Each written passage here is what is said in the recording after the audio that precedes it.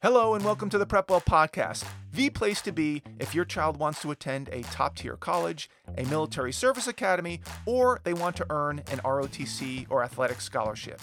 I'm Phil Black, your host, and my job is to prepare you and your child for this amazing journey. So sit back, buckle up, and prepare to out-prepare. Hello, friends, and welcome back to the PrepWell Podcast. This week, I want to discuss what I consider to be a secret weapon when it comes to extracurricular activities. I was recently reminded how powerful this strategy could be while on a consulting call with a PrepWeller earlier this week, and I thought I'd highlight the strategy to the greater PrepWell community. I've talked about the strategy before, but never really dug into it in that much depth, so I decided to devote an entire episode to it. Now, this is a relatively high-level strategy reserved for what I would consider very motivated students who really want to put their best foot forward because it's not particularly easy. The strategy can be implemented over the course of 18 to 24 months. If you're, say, a freshman or a sophomore and you're super disciplined and organized, but it can also be executed in, say, 4 to 6 months if you are closing in on the application season and you feel like your extracurricular activity list is still a little light. This would be the case for current juniors whose college applications are due at the end of this summer, just a few months away. So just as a reminder, when you fill out your college application, there will be a section called Extracurricular Activities, and it has 10 spots for you to fill in with activities that you have done outside of the classroom. That's what extracurricular means. It means outside of the regular high school academic curriculum. And there are a lot of activities that students put in this section. The usual suspects are sports, work, internships, volunteer work and community service, student government, Boy Scouts, National Charity League, piano, speech and debate, mock trial, Model UN, religious-based activities, and other school-based clubs like robotics club, recycling club, Spanish club, investment club. You get the idea.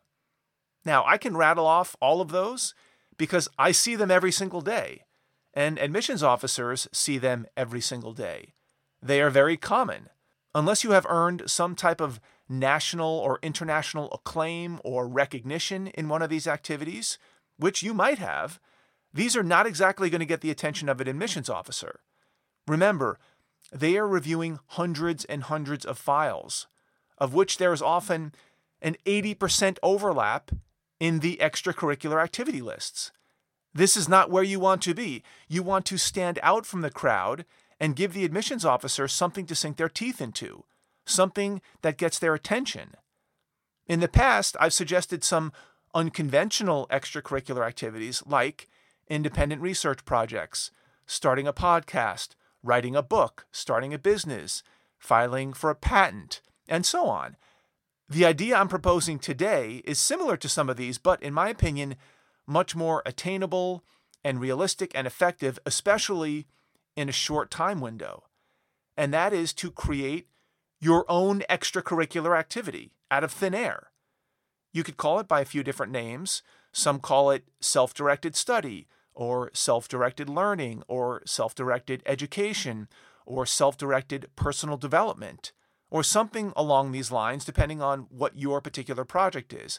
The idea here is that you put together a long list of things that you have done to enhance your own education, your own personal development. This is completely self-initiated. No one asked you to do it. No one assigned you to do it. You're not getting high school or college credits for doing it necessarily, but rather you're doing it because it excites you, it feeds your passion, it inspires you, and you almost can't help yourself from doing it. You're doing it on top of all the other obligations that you have because it's that important. Let me give you some examples. A few years ago, one of my sons, who was applying to college during the height of COVID, when all of his prearranged summer extracurricular activities had been canceled, and he was forced to stay at home for months and months at a time. He and I discussed the situation and how the lockdown, if you will, and subsequent cancellations really hindered his ability to show the admissions officers what he really cared about, what he really valued. And he had a point. Most students use their extracurricular activity list as a way to tell a story about what they care about, how they choose to spend their time, what they value. By reading down the list of those 10 ECAs, extracurricular activities, which should be in priority order, by the way, the admissions officer can get a very good feel for who you are, what you've been doing for the last 3 years. And they can make a good guess about what you might continue to pursue when you get to college. This is all a good thing unless you have a weak and disjointed or confusing ECA list. So I asked my son, what was he really interested in? What were his career plans potentially? What did he think he might want to major in? To which, after some back and forth, he responded, well, I know I'd like to be a military officer in the Navy. I'm interested in leadership, specifically military leadership, and I plan to be a history major in college. Okay, that's great. That gave me a lot to go on. I then suggested that since he essentially couldn't leave the house anyway because of the quarantine restrictions, that he go on a massive reading binge, and that he should set out to read the top 50 books on military leadership over the following 3 months, and that he add this quote-unquote activity to his list of 10 ECAs, one that he calls Self-Directed Study, Military Leadership, whereby he lists the 50 books that he'd read during quarantine, and for the book titles that didn't fit in the 150-character limit, he would finish that list in the additional information section. He liked the idea. He spent a small fortune on the best 50 books on military leadership, and he proceeded to become a subject matter expert on the topic within 4 months. And he added this custom activity to his ECA list. And maybe not surprisingly, it was the very first thing that every one of his interviewers asked him about during his college and military interviews. I see that you read quite a few books here on military leadership. Wow, 50 books, that's impressive. Which one was your favorite?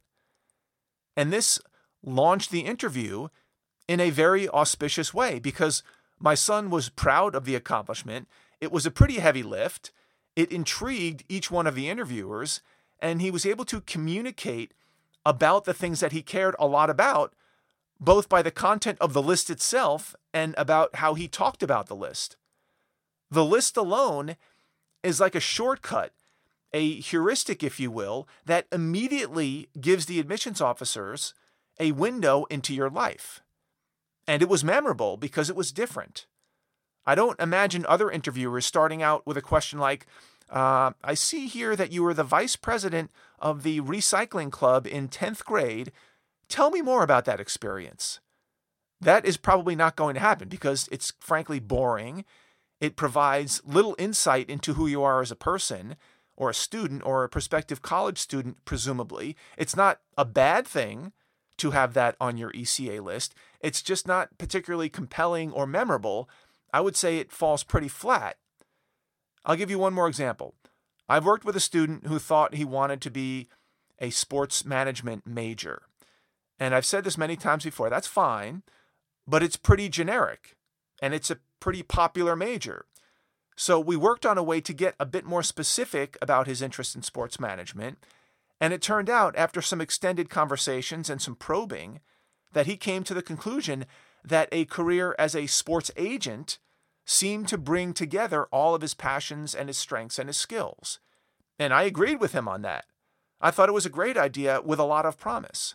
Unfortunately, it was very late into his junior year, and his ECA list was already pretty well spoken for, and he didn't have that much time to get involved in any long-term projects or jobs or fancy internships.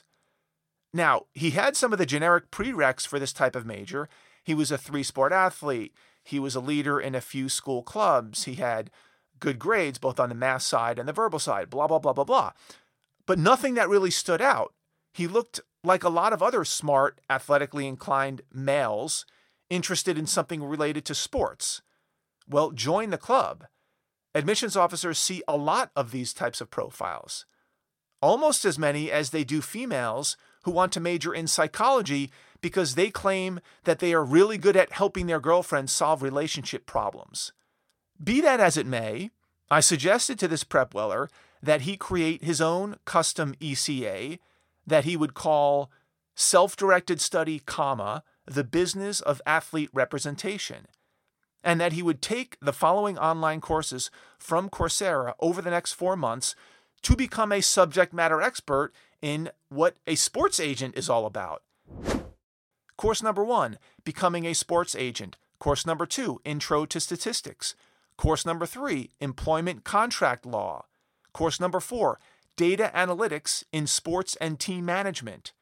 Course number 5, Excel Spreadsheets. Course number 6, Analytics, Law, and Athlete Representation. And for good measure, I suggested that he should also take the LSAT or the LSAT, which is the SAT for law school. And I suggested that if he did those things, that they would jump off the page compared to any other of his more generic activities, because each of those courses was directly relevant to becoming a sports agent. Legal matters, statistics, contract law, and the rest of it. And you can imagine how fluent he would be in talking about this topic. He would be way ahead of the 8 ball. And the admissions officer would not be left wondering what this student was really interested in. It was right before their eyes. And lo and behold, that's exactly what happened. He ended up talking about these self-directed courses and what he learned about more than any other thing on his application. The point is this: if your extracurricular activity list looks a bit generic and not apt to grab the attention of the admissions officer, maybe you should do something about it. And by creating your own custom activity with a list of things that presumably you want to do because you're the one picking the things, you are forcing the admissions officer to see what you care about in all of its glory. They have no choice but to see it, to digest it, and to acknowledge it. It's a sneaky way to do it because it's unique, it's a bit subtle, and it doesn't take the form of an overly edited supplemental essay, for example. I don't mean sneaky in an unethical way, but in a unique way that presents what you care about, what you value, and what you intend to do with your future in a novel way. It's a cheat code. You're basically creating a course curriculum ahead of time for what you think you intend to explore in college. You're telling them what you care about through your actions. This is magical.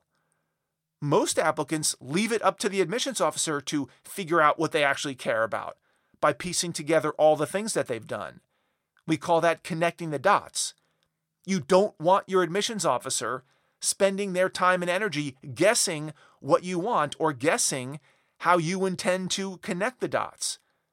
That's a losing game. They don't have time to try to guess what you're thinking. You want to connect the dots for them. And this self-created ECA is a clever way to do it. Don't make them wonder or guess, or worse, show them what you intend to do by taking this massive action. In my son's case, he read 50 thick books on military leadership because he's a reader and he had a lot of time on his hands during the lockdowns.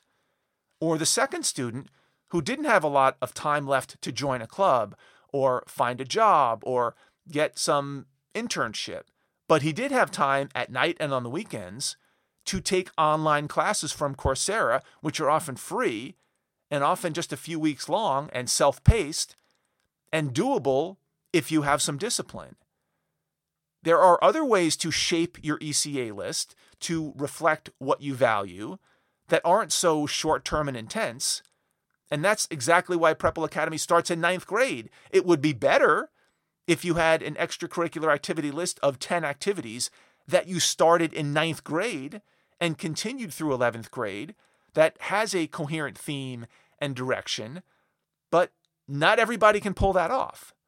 But most students, if they're motivated, can use today's strategy in the last 4 to 6 months prior to applying to college to create their own custom ECA that really highlights exactly what they want to highlight. And I would say that the two most potent and realistic ways to do this is by way of a reading list of books that you've read in a few months' time, or a list of online courses that you take over the course of a few months. Both of these strategies allow for you to do them on your own time, after hours, and for not a lot of money. If you're a junior right now, with 6 months to go before your applications are due, and your ECA list is pretty light and doesn't have a coherent theme and doesn't speak to what you want to do in college or beyond, you might want to break glass in case of emergency and deploy this strategy. And of course, if you'd like to discuss this with me so we can brainstorm a viable plan to close out your junior year to put you in good shape for the application season, please let me know and we'll set up a Zoom call. That's all I've got for you today, folks. Thank you for tuning in. Thank you for your continued support. In case you didn't know, this podcast supports Prep Academy's online mentoring program, where high schoolers and their parents receive weekly videos from me, where I break down important topics and give timely advice about college admissions, particularly for top-tier colleges, service academies, and for ROTC and athletic scholarships. Many parents who listen to this podcast already have their high schoolers enrolled in Prep Academy, which is great. If you don't yet, please consider enrolling them. Registration is only open during freshman or sophomore year. After that, we no longer accept new students. So if you have a freshman or sophomore in high school and you like what you're hearing in these podcasts and you'd like to get more content like this tailored specifically for your child, for their specific grade, and with their specific goals in mind, go to prepleacademy.com and enroll today. If you know a parent with a middle schooler or high schooler that might find this episode helpful, please share it with them and give us a rating if you get a moment. Word of mouth and positive ratings help our podcast reach a much wider audience. If you have questions, comments, or an idea for an upcoming episode, please reach out to me by email, DM me on Instagram, check out our blog, our Facebook page, or connect with me on LinkedIn. I would love to hear from you. Until next week, goodbye, good luck, and never stop preparing.